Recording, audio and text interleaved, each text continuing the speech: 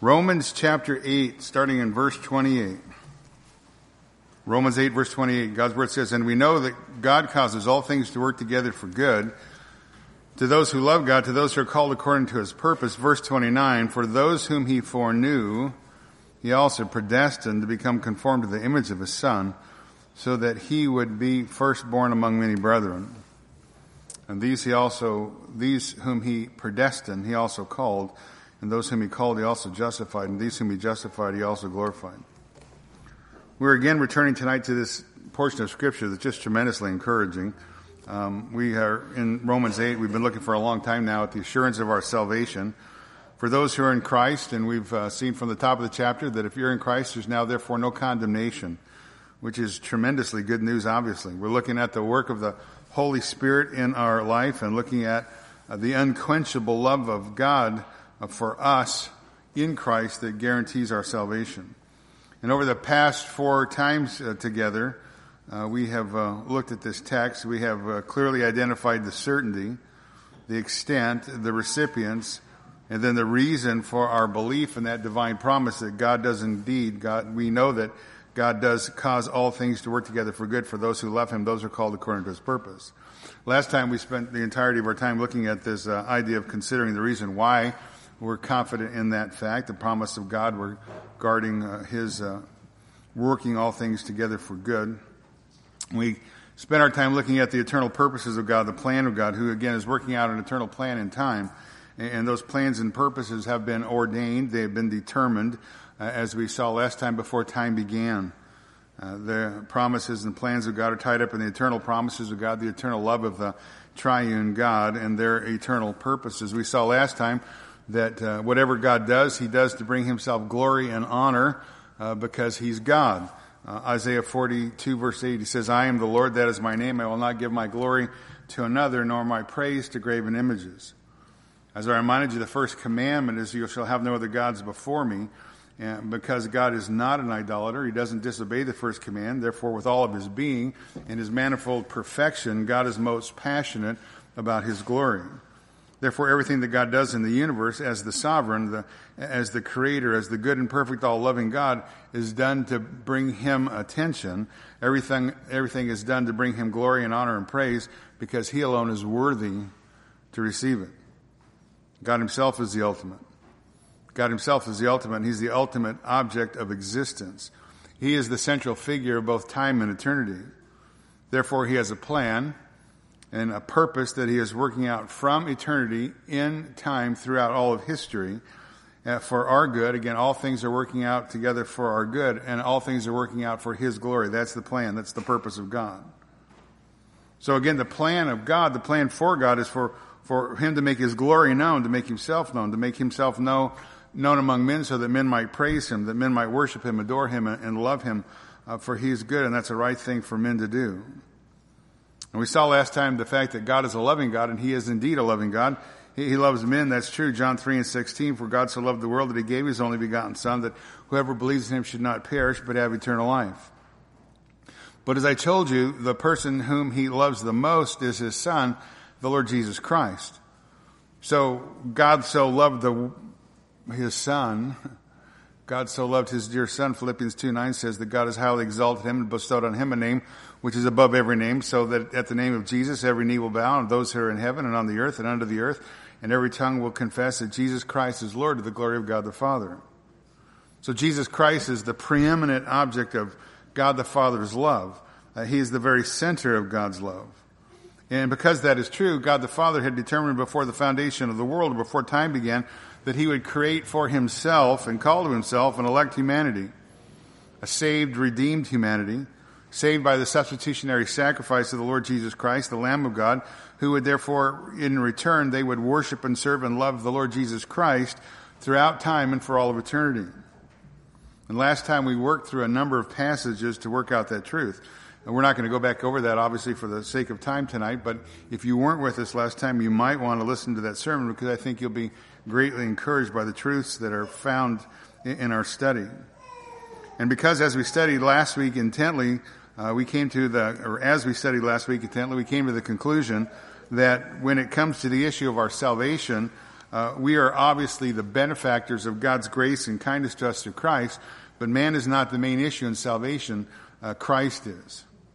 As I said last time, salvation is primarily for the honor of the Son, not the honor of the sinner. Salvation is primarily for the honor of the Son, not the honor of the sinner. And so we live in a kind of an upside-down world on a theological level where we tend to be so man-centered on everything. We think everything's about us. And the reality is everything's about God and about the person of the Lord Jesus Christ. And again, we're going to see that more expressly stated as we move on to verse 29 tonight. Now, the portion of Scripture that we're about to enter into, just like the portion we just finished up with, is a tremendously wonderful truth. It's filled with much theological content that we need to really stop and think deeply about. So again, we can understand our salvation, we can understand properly the love of God in a greater fashion, and at the same time understand in the context, Romans 8, the security of our salvation found in the person of Jesus Christ. So all that to say, that's kind of a long way to say we're not going to go very fast, all right? Which you're not surprised by. We're not going to go very fast. Because I want you to be encouraged as we work our way through the text, because it's great truth. And I want you to hear God speak to you and you to understand the rich doctrinal truths concerning our salvation in Christ that are laid out here in these next few verses. And I think one thing that's going to stand out in the forefront as we continue to work our way through the passage is that our salvation is not at all dependent upon us, right? Our salvation is not dependent upon us and our faith, but our salvation is dependent upon God, God's purpose, God's plan. Now, that too should become a tremendous source of encouragement, because if we're honest with ourselves, we understand that we're weak. And if our salvation and our perseverance in the faith depended upon us, we really would be hopelessly lost. We'd be completely defeated, completely dejected. We think of this song I'm going to tell you the lyrics to as a little child song, and it is, I guess, but it's certainly full of good theology. Jesus loves me, this I know. How do I know that? For the Bible tells me so. Little ones to him belong. They are weak, but he is strong. You've heard that song, right? We're weak. We're weak, and that's him. He's strong, right? The God of love who is strong.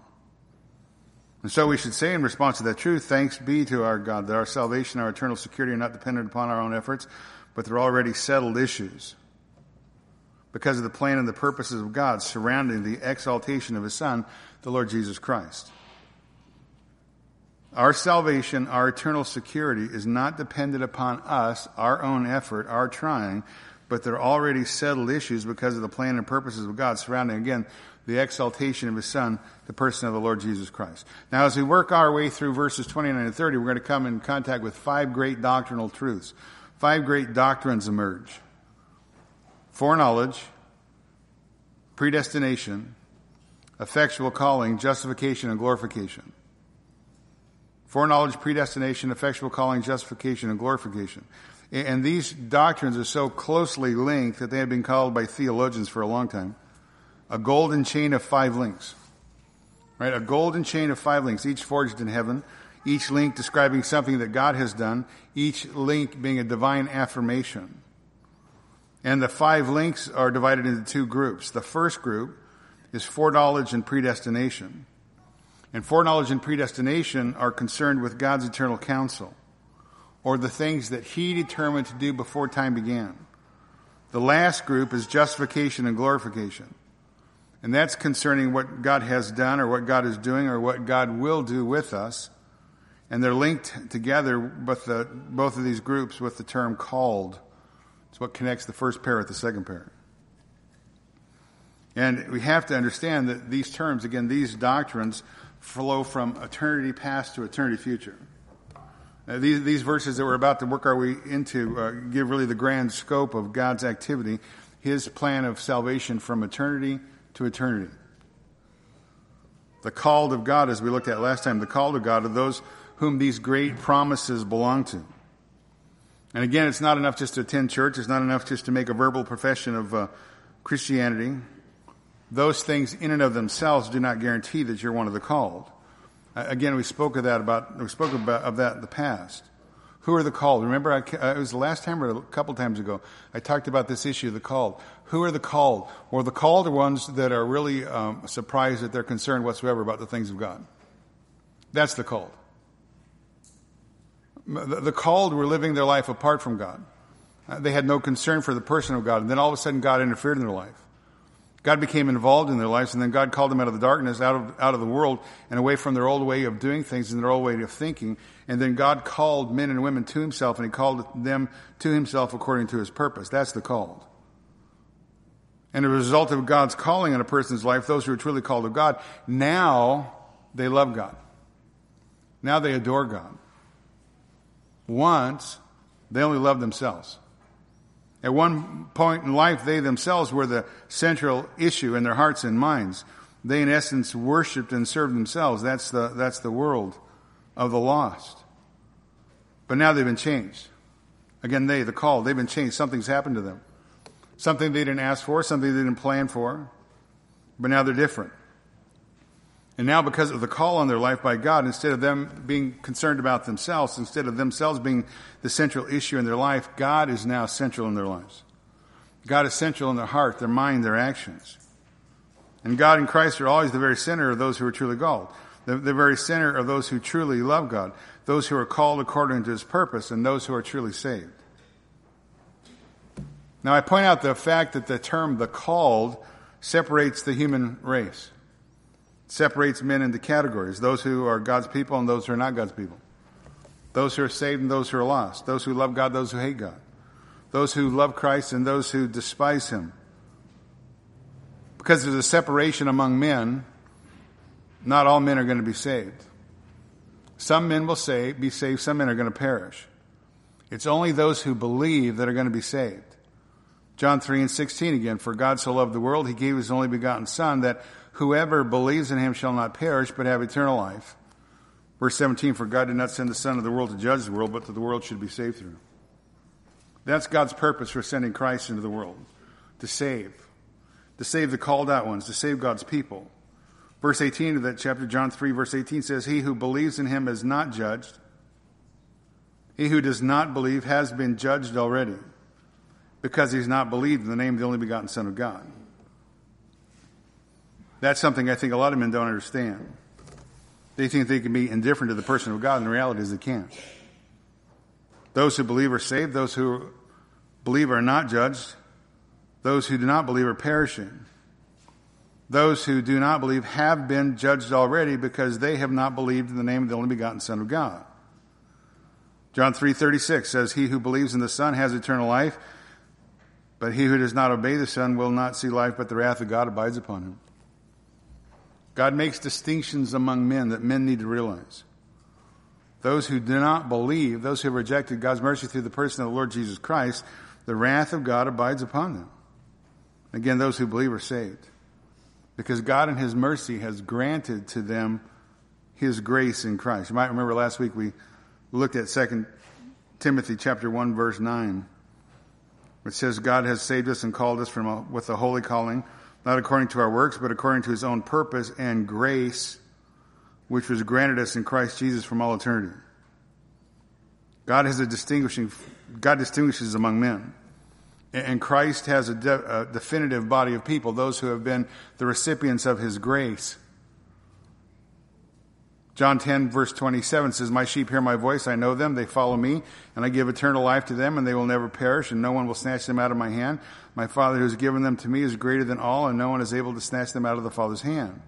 My sheep hear my voice, and I know them. Again, these sheep are his. They're special to him.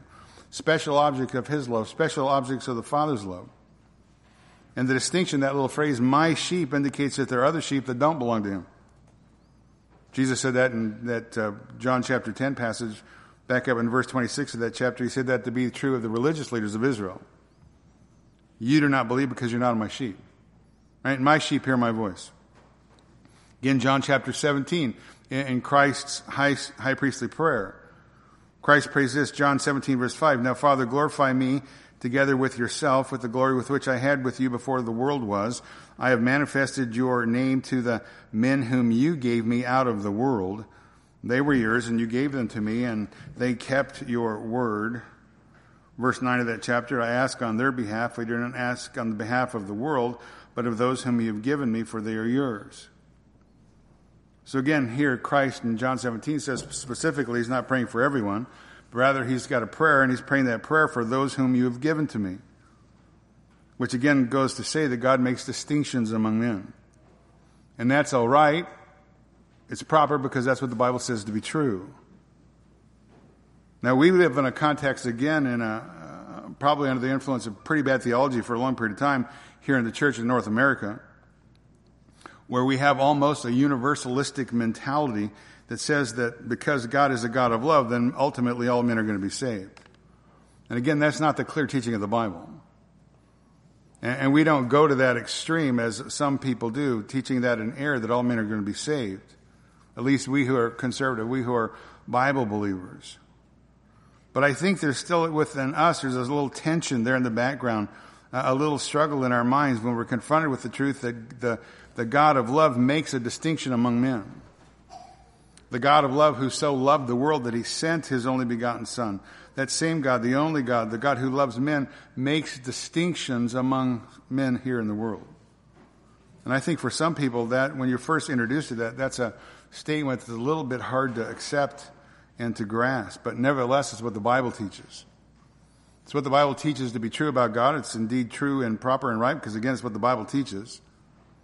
And there's nothing incongruent with that. There's nothing inconsistent with God being a God of love who has a love for the world in general, yet has a distinguishing love on his sheep, on a special people, that he loves them in a special way. And I can prove that to you.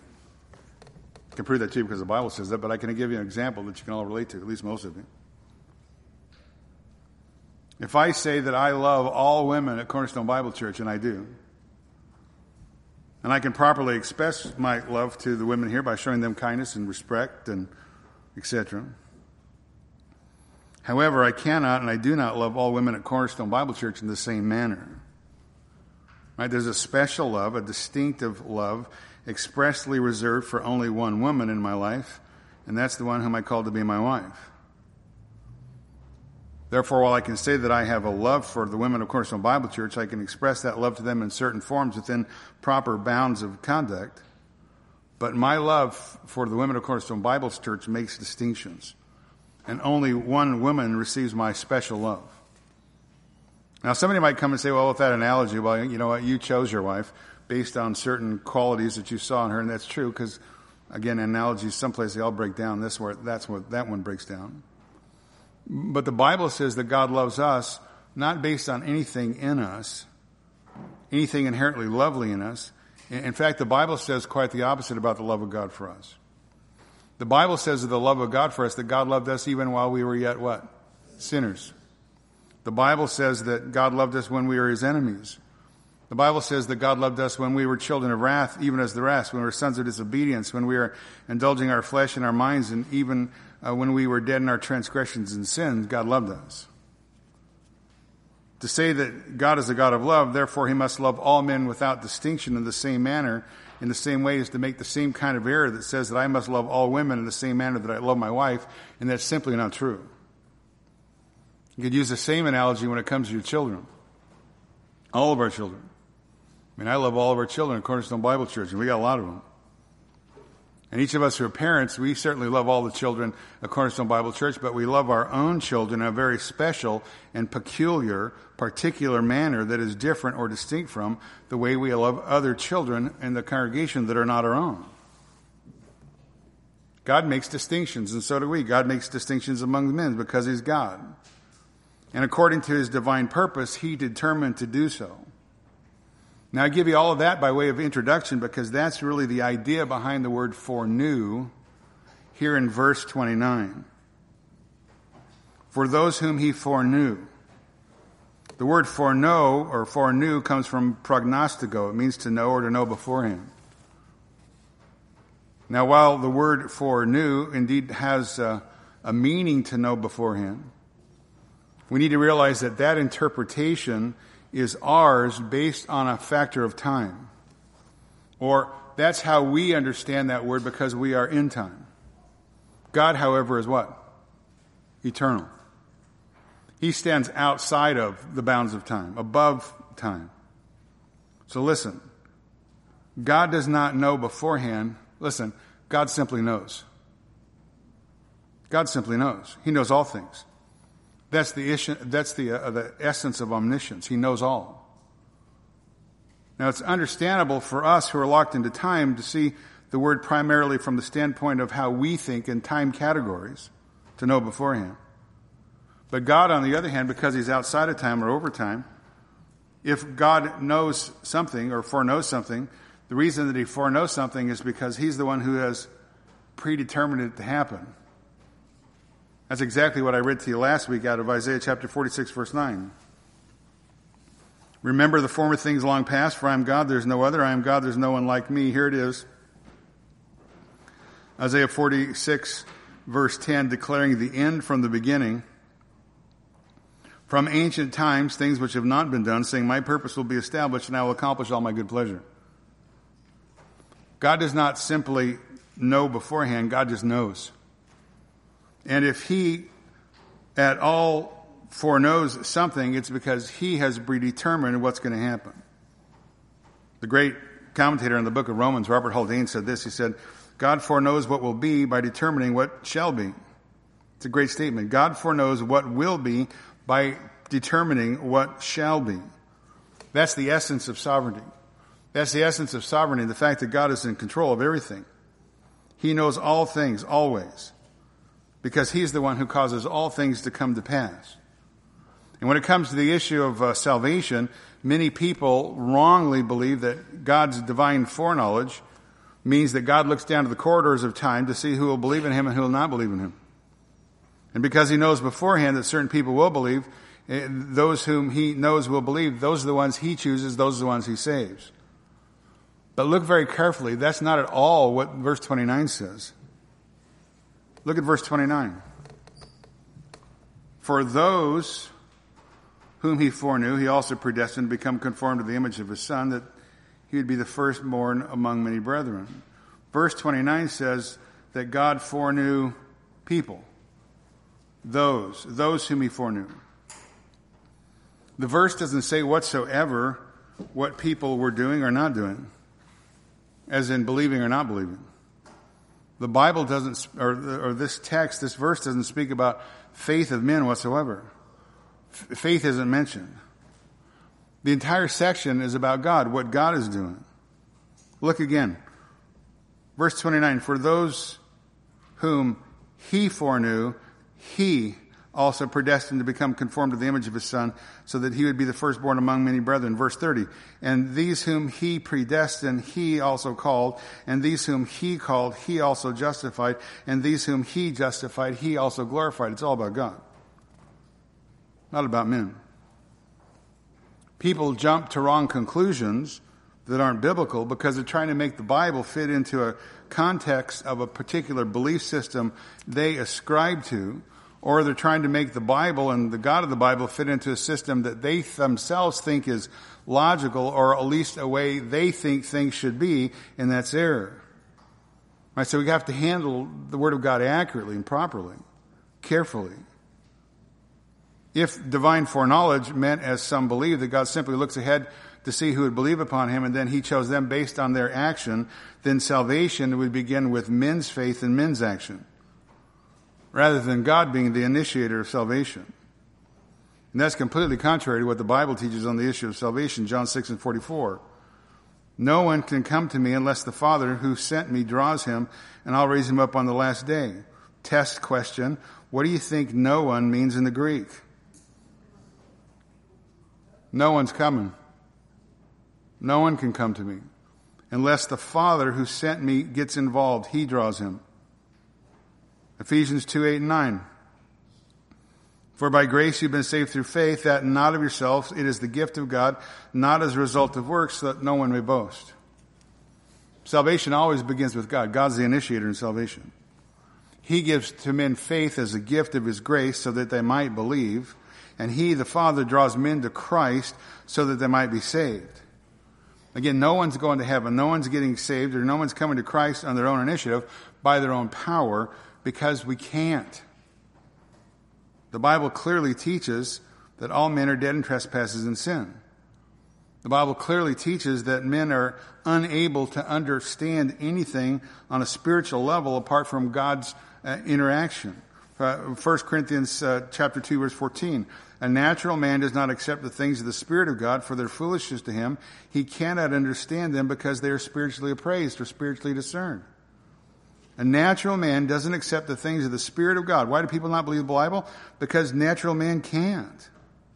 It's just a bunch of foolishness. They can't understand because they don't have the person of the Holy Spirit. Right? These things are spiritually discerned. The Bible teaches there's none righteous, no, not one. Right? There's none righteous among men. The Bible teaches you can have all the seeker-sensitive services you want, and a lot of congregations do that, but the Bible teaches there's no one seeking after God on their own initiative. Romans 3 and 9, what then? Are we better than they? Not at all, for we have already charged that both Jews and Greeks are all under sin. As it is written, there is none righteous, not even one. There's none who understands. There is none who seeks for God. All have turned aside. Together they become useless. There's none who does good. There is not even one. Now, if foreknowledge meant that God looked down the corridors of time, as it were, to see who would respond to the gospel on their own initiative, all God would see is nothing but what? Rebellion. Nothing but rebellion, nothing but unbelief against him. But God's foreknowledge is not a reference to his omniscient foresight, but to his plan, his foreordination. That's really the way the word is used in the New Testament. Foreknew or foreknowledge from God's perspective has the meaning of God setting his special love upon a person or persons whom he elects or whom he chooses for salvation. Foreknew from the perspective of the New Testament, it means God setting his special love upon a person whom he elects or chooses for salvation. God ordains it, or God decrees whom he's going to save. And not only that, but the idea of to know often carries with it in a biblical meaning or biblical context the idea of special intimacy. It's often used in the Bible as a metaphor for a love relationship. So when the Bible says that Adam knew Eve, or because Adam knew Eve, Adam had relationships with his wife and bore a son, it obviously means that idea of Adam knew Eve, obviously means there's a special, intimate relationship between the two. It's more than just a casual knowledge by Adam that Eve is somewhere in the garden. I mean, he's got more of an understanding of her than that, right? In fact, in Genesis 4, verse 17, it says, Cain had relations with his wife, and she conceived and gave birth to Enoch. And that phrase in Genesis 4:17, had relationship with, is the normal Hebrew word for knowing, yada. And it's actually the same word translated chosen out of Amos 3:2, where God says to Israel, only you have I chosen among all the families of the earth. Only you have I known. So obviously God knew about the other nations, other families of the earth. He knew that they existed, but what he's saying there, it was upon Israel, the nation of Israel, that he set his special, distinctive, distinguishing, special love upon. God knew Israel in the sense that he chose them to be his people. He chose them to enter into a special, intimate relationship with him. So therefore, in our text, God has foreknown a special group of people, the called. He has set his special love upon them. He knows them intimately. He knows them personally. He foreknew them because he ordained or decreed that they would be his people, and he has chosen them for salvation. And as you look at the rest of the New Testament, other passages of Scripture in the New Testament, that word foreknowledge is used about 5 times, and it speaks again of God's foreknowledge, the issue of God foreknows, or if God foreknows something, it's because he's the one who predetermined what would happen. So put up a little mark there. We'll come back to Romans 8, but look over at Acts. Acts chapter 2, verse 23. Let's just look at a few of these places where the idea of foreknowledge comes up. Acts chapter 2, verse 23.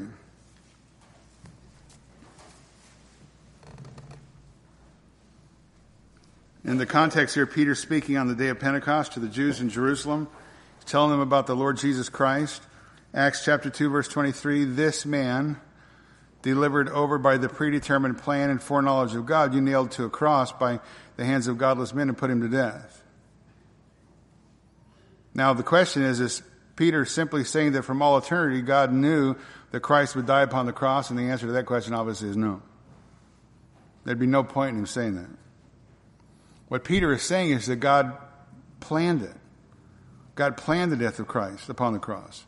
By the predetermined plan and foreknowledge of God, this man, right, Jesus Christ, you nailed to a cross by the hands of godless men and put him to death. Now the word predetermined there is from the word horizo. We got our English word horizon. And the horizon designates the outer limits of what you can see, the boundaries from a given vantage point. So the basic idea behind the Greek word is setting boundaries or setting limits. The word plan there is used to designate the officially convened decision-making council. And so both the words include the idea of willful intention. This is the plan and the purposes of God, the predetermined plan and purposes of God. Now, I'm going to get technical with you just for a second, but you'll be okay. You'll survive it. Foreknowledge is the noun form of the verb translated foreknew in our text. And according to Greek grammar rules, the Granville-Sharp rule, if you've studied anything with Greek, the Granville-Sharp rule says, if two nouns of the same case are connected by kai, which is the word and have a definite article, the, before the first noun, but not before the second noun, the two nouns refer to the same thing. So what do you mean by that? Well, look up there again. This man delivered over by, here it is, the predetermined plan and foreknowledge. Two nouns, same case, connected by and, have a definite article before the first, but not before the second, so it's referring to the same thing. What does that mean? What Peter is saying is that God's predetermined, willful, intentional setting the limits of this plan, this foreordained plan, and his foreknowledge, he planned the death of the Lord Jesus Christ upon Calvary's cross before the foundation of the world. That's what he's saying. God sent Christ into the world to that end, but he foreordained, he predetermined that all this was going to happen. Again, we've been talking about that in the morning, that Jesus Christ is no victim. It's part of the plan. The death of Christ is no accident. It's not a tragedy.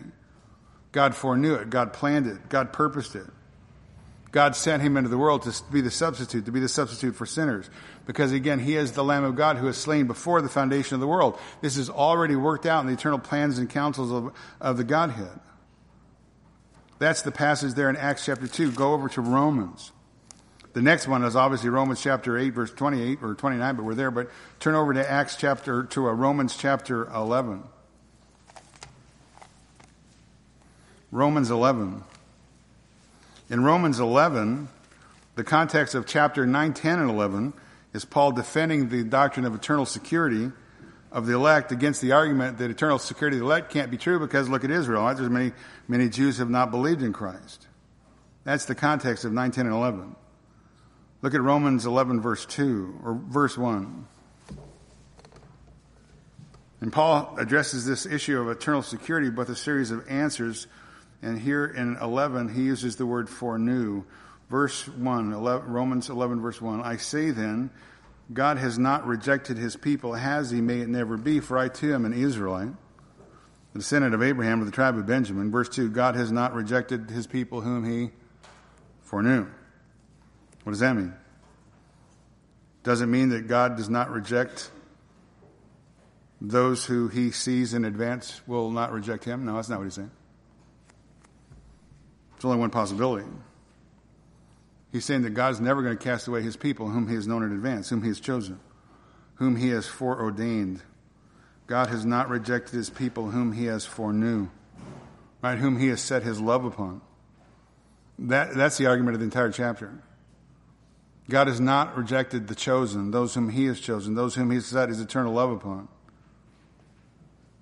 Now, God has not elected each and every single individual out of the nation of Israel to be saved, but those whom he again has set his eternal electing love of salvation upon, they're safe, they're secure. Paul understood that on a personal level. He was a guy who was caught up in all kinds of wrong thinking, wrong error. He's caught up in Judaism, obviously a Pharisee, a teacher in Judaism. And by his own admission, that theological system that trapped him in, or he was trapped in, or he trapped himself in, because of that wrong understanding of truth, he was once a blasphemer. 1 Timothy 1, verse 12, Paul says, I thank Jesus Christ our Lord who strengthened me because he considered me faithful, putting me into service, even though I was formerly a blasphemer, a persecutor, a violent aggressor. Yet I was shown mercy because I acted ignorantly in unbelief, and the grace of our Lord was more than abundant with the faith and love which are found in Christ Jesus. It is a trustworthy statement, deserving full acceptance, that Christ Jesus came to the world to save sinners, among whom I am foremost of all. Yet for this reason I was found mercy, so that in me as the foremost, Jesus Christ might demonstrate his perfect patience as an example for those who would believe in him for eternal life. God has an electing love on those who would believe upon his Son, the Lord Jesus Christ. This guy was a blasphemer, but the grace of God was more than abundant in his life. And the grace of God is more than abundant in every person's life who receives what God has to say. How do you know who are the called? I don't know. All I know is that they respond by faith to what the Bible says. They're surprised by their life, that they believe the things that the Bible says, because one time they didn't believe in it. They're surprised by who they are, that God has actually transformed and changed their life. Not by anything they were seeking, not by anything they were doing, but God in his mercy has arrested them. He put me into service as a blasphemer, persecutor, violent aggressor. But the grace of the Lord was more abundant with the faith and love which are found in Christ Jesus. Christ Jesus came to the world to save sinners. He was the foremost, he said. So again, here in Romans 11, Paul says, I said that God has not rejected his people. Has he? May it never be. For I too am an Israelite, a descendant of Abraham from the tribe of Benjamin. Verse 2, God has not rejected his people whom he has foreknown. Again, not saying that each and every single person out of the nation of Israel is going to be saved. That's universalism. We don't believe that. But God never rejects those whom he's chosen. He never rejects those whom he has once set his special love upon them. And once he has set his special love upon them, we're not going to get to it tonight, but they're going to go all the way to where? Glory. That's what the whole Romans 8 passage that we're working our way through, right? That's the destination. The next reference, go to 1 Peter. 1 Peter chapter 1.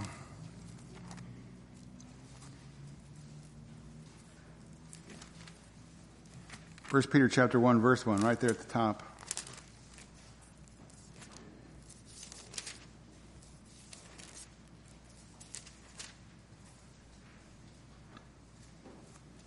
Peter's writing to a number of Christians who are scattered throughout the Roman provinces of today what we'd call Turkey because of persecution. And at the very beginning of the letter he says this, Peter, verse 1, 1 Peter chapter 1, verse 1. Peter, an apostle of Jesus Christ, to those who reside as aliens scattered throughout Pontus, Galatia, Cappadocia, Asia, Bithynia, who are elect, right? Those who are chosen. Why? According to, verse 2, according to the foreknowledge of God, the Father, by the sanctifying work of the Spirit, to obey Jesus Christ and to be sprinkled with his blood, may grace and peace be yours in the fullest measure. So why did God choose these people? Because he foresaw that they would believe upon Christ? That's not what it says. In fact, it's the exact opposite. They believe because they were chosen of God. They were chosen of God according to his foreknowledge, according to his predetermined plan. According to his foreknowledge and according to his predetermined plan, they were chosen to be the special objects of his divine love by the sanctifying work of the Spirit to obey Jesus Christ and be sprinkled with his blood. Before you came to Christ, you did not obey Christ. You come to Christ, you obey Christ. By the sanctifying work of the Holy Spirit, who once did not reside in you, but now resides in you if you're a believer, to obey Christ, your life has been transformed and changed, indwelt by the person of the Holy Spirit, and to be sprinkled with his blood. The blood of Christ just means to be forgiven, saved, sealed eternally. The last reference is in the same chapter. Just drop down to verse 20, 1 Peter chapter 1, verse 20. And again, Peter is speaking about God's determined plan to send Jesus Christ to be the Savior. Starting in verse 17. 1 Peter 1, verse 17. If you address as Father the one who impartially judges according to each one's work, conduct yourself in fear during the time of your stay on earth, knowing that you are not redeemed with perishable things like silver or gold from your futile way of life inherited from your forefathers. Verse 19, but with the precious blood as of a lamb, unblemished and spotless, the blood of Christ. Verse 20, for he was foreknown before the foundation of the world, but he has appeared in these last times for the sake of you. Verse 21, through him are believers in God, who raised him from the dead and gave him glory, so that your faith and hope are in God. So again, he's saying Jesus Christ was chosen, if I can use that phraseology. He was chosen, he was appointed, he was foreordained to be the Savior, the only Savior of the world, as we saw last time, before the world was created, before time began. Jesus Christ, God the Father, chose Jesus Christ to be the Savior before the world began, before men were created, before men even fell. God in his eternal purpose and counsel had chosen the person of the Lord Jesus Christ. Knowing that you are not redeemed with perishable things like silver or gold from your futile way of life inherited from your forefathers, but with the precious blood as of a lamb, unblemished, spotless, the blood of Christ. For he was foreknown before the foundation of the world and has appeared in these last times for the sake of you, who are believers through him, right? Who are through him believers in God, whom God raised from the dead and gave him glory, that your faith and hope are in God. Not in your own effort, but in the plan and the purposes of God. Now go back to Romans chapter 28, or chapter 8, verse 29. Romans chapter 8, verse 29.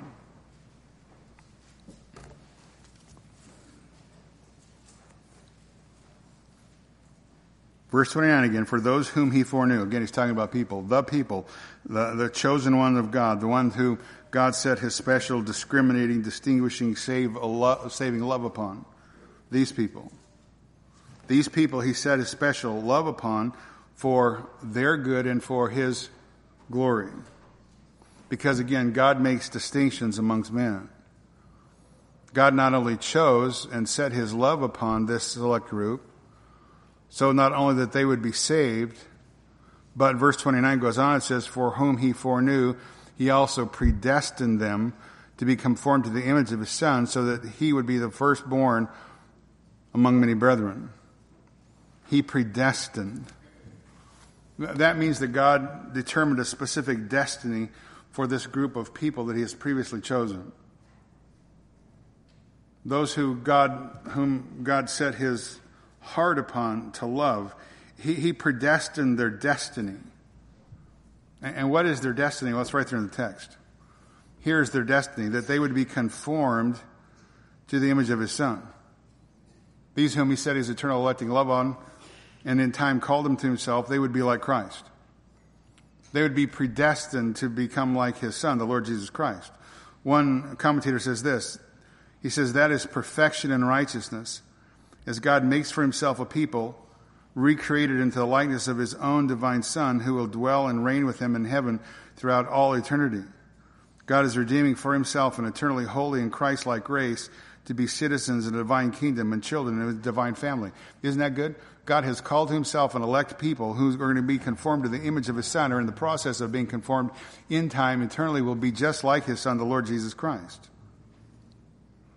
So again, trying to back up and not be so man-centered in our thinking, salvation's much more than just us having our sins forgiven. Salvation is being declared just and in God's sight because of the imputed righteousness of Christ. And salvation is going to lead everyone who is chosen of God or called of God to be conformed to the image of his Son, to become in the same form, that word conform, same form, same nature, same likeness, so that he'd be the firstborn among many brethren. I mean, again, when you come from a biblical perspective and start thinking about this from a God side that we should be thinking of, you see just how profound salvation is. Not only are we going to be saved from the eternal wrath to come, one day we're going to be like Christ. But the ultimate purpose of salvation is the glory of Christ, the preeminence of Christ, the glory of the Son, the glory of the Savior. Again, not the glory of the sinner. So again, why has God determined before the foundation of the world to set his special love upon a group of people who are sinners by birth, sinners by practice, sinners by divine declaration? Why has God foreknown them and decreed that they would be saved in time and be the special object of his mercy and love? Because we're so lovable? No. God said to the nation of Israel in Deuteronomy 7:7, the Lord did not set his love on you or choose you because you were more number than all the peoples, for you were fewest of all the peoples. Why did God set his love on you? Verse 8, Deuteronomy 7, verse 8, because the Lord loves you. Why does God love the nation of Israel? Because God loves the nation of Israel. Why does God love us? Ephesians chapter 2, verse 4 says, God who is rich in mercy, because of his great love with which he loved us, even when we were dead in our transgressions, made us alive together with Christ, and by grace you've been saved. Why does God love us? Because that's the nature of God. God determined to love us. He determined to love us so that he could draw all men's attention to the Savior, to the Lord Jesus Christ, because the Lord Jesus Christ is the issue in the room, not the sinner. The glory of the Son, the glory of the Savior, not the glory of the sinner. So God ordains that he would have a certain people that he would draw to himself, draw their attention to the person of Christ, because Christ deserves to be exalted, because Christ must be and Christ will be presented to all in all of his glory. He will be exalted among the nations. Did I not read that this morning? Why are the nations in an uproar? I've set my king upon Zion. For those whom he foreknew, he also predestined to become conformed to the image of his Son, so that he, Christ, would be the prototokos, the firstborn, the preeminent one. It's not chronological, it's importance. Prototokos, the most important one. He would be the firstborn among many brethren. Again, the issue here is the glory of Christ, because the glory of Christ is the ultimate end and object of salvation. But in order to get there, God carried out his eternal purposes. He comes, he marks us out in time. He loves us, he cares for us. That we might be saved, that we might be transferred from the kingdom of darkness to the kingdom of light, that we might come from death to life, that we might come from being aliens and strangers, that we might come into his family, and that we might be made like his Son, the Lord Jesus Christ. He wants us to look like him. And again, when you start understanding those truths from a biblical standpoint, you see really how wonderful salvation is. And you see the ultimate object in salvation is not the salvation of the sinner. Again, it's the glory of the Savior, the Lord Jesus Christ. And now you have a little bit of an understanding of why our eternal security in the context of Romans 8 is so certain. Why our eternal security is so certain. One commentator says this: for a believer to lose his salvation would be for God to fail in his divine purpose and to condemn to hell those whom he had sovereignly elected to redemption. It would be for God, who cannot lie, to break his covenant with himself made before the foundation of the earth.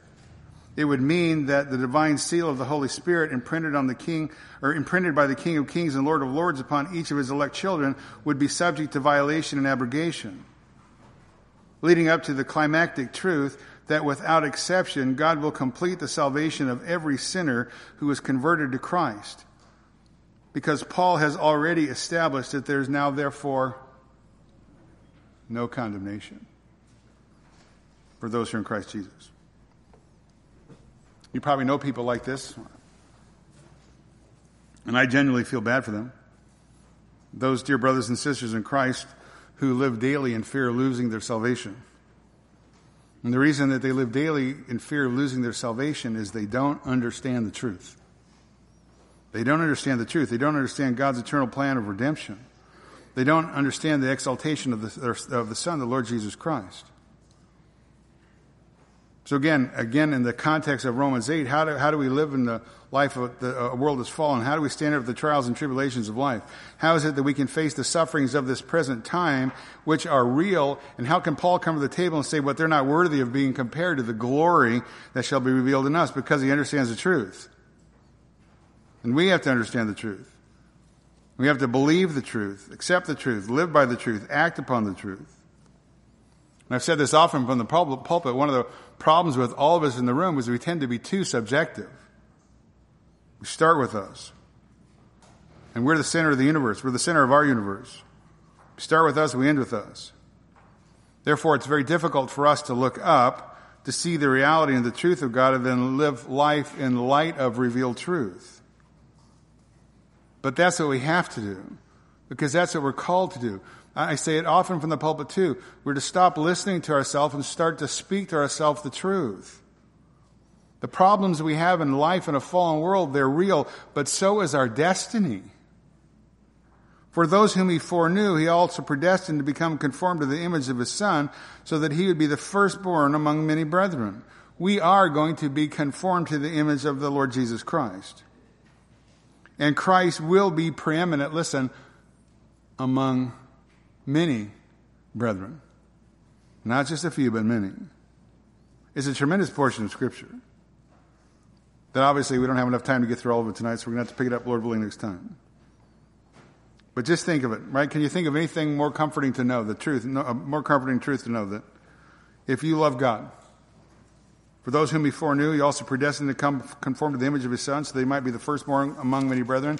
If you love God, you're part of the called. And if you're called, you're part of the eternal purposes and plans of God that he set forth before the foundation of the world. And he chose to set his special discriminating love upon you, again, before the foundation of the world. Before time began, he determined that you will be, not maybe, or maybe if something happens or something else doesn't happen.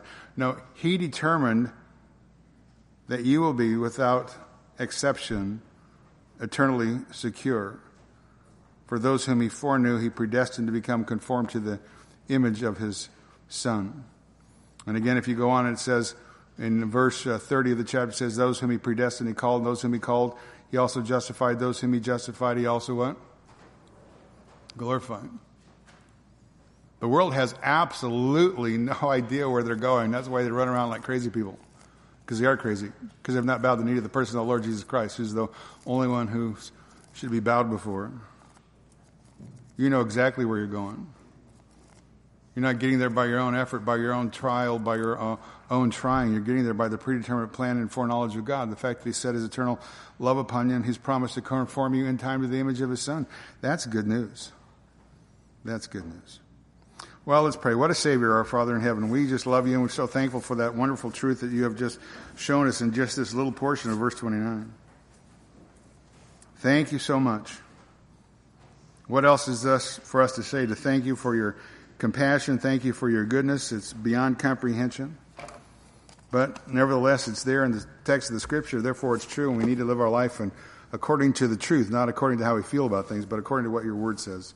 Help us to do that. Help us just to rejoice even more each and every day, knowing that while the world is in chaos, your people aren't, because we're part of your plan, eternally safe, eternally secure, caught up in the eternal love of the triune God, caught up in a plan that is not primarily about the salvation of the sinner, but the exaltation of the Savior, of the Lord Jesus Christ.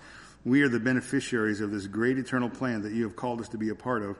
Therefore, we humbly bow before you and tell you of our love and thank you for the salvation that we have in the person of the Lord Jesus Christ. And we pray that we would walk accordingly to that truth. We pray these things in Christ's name. Amen.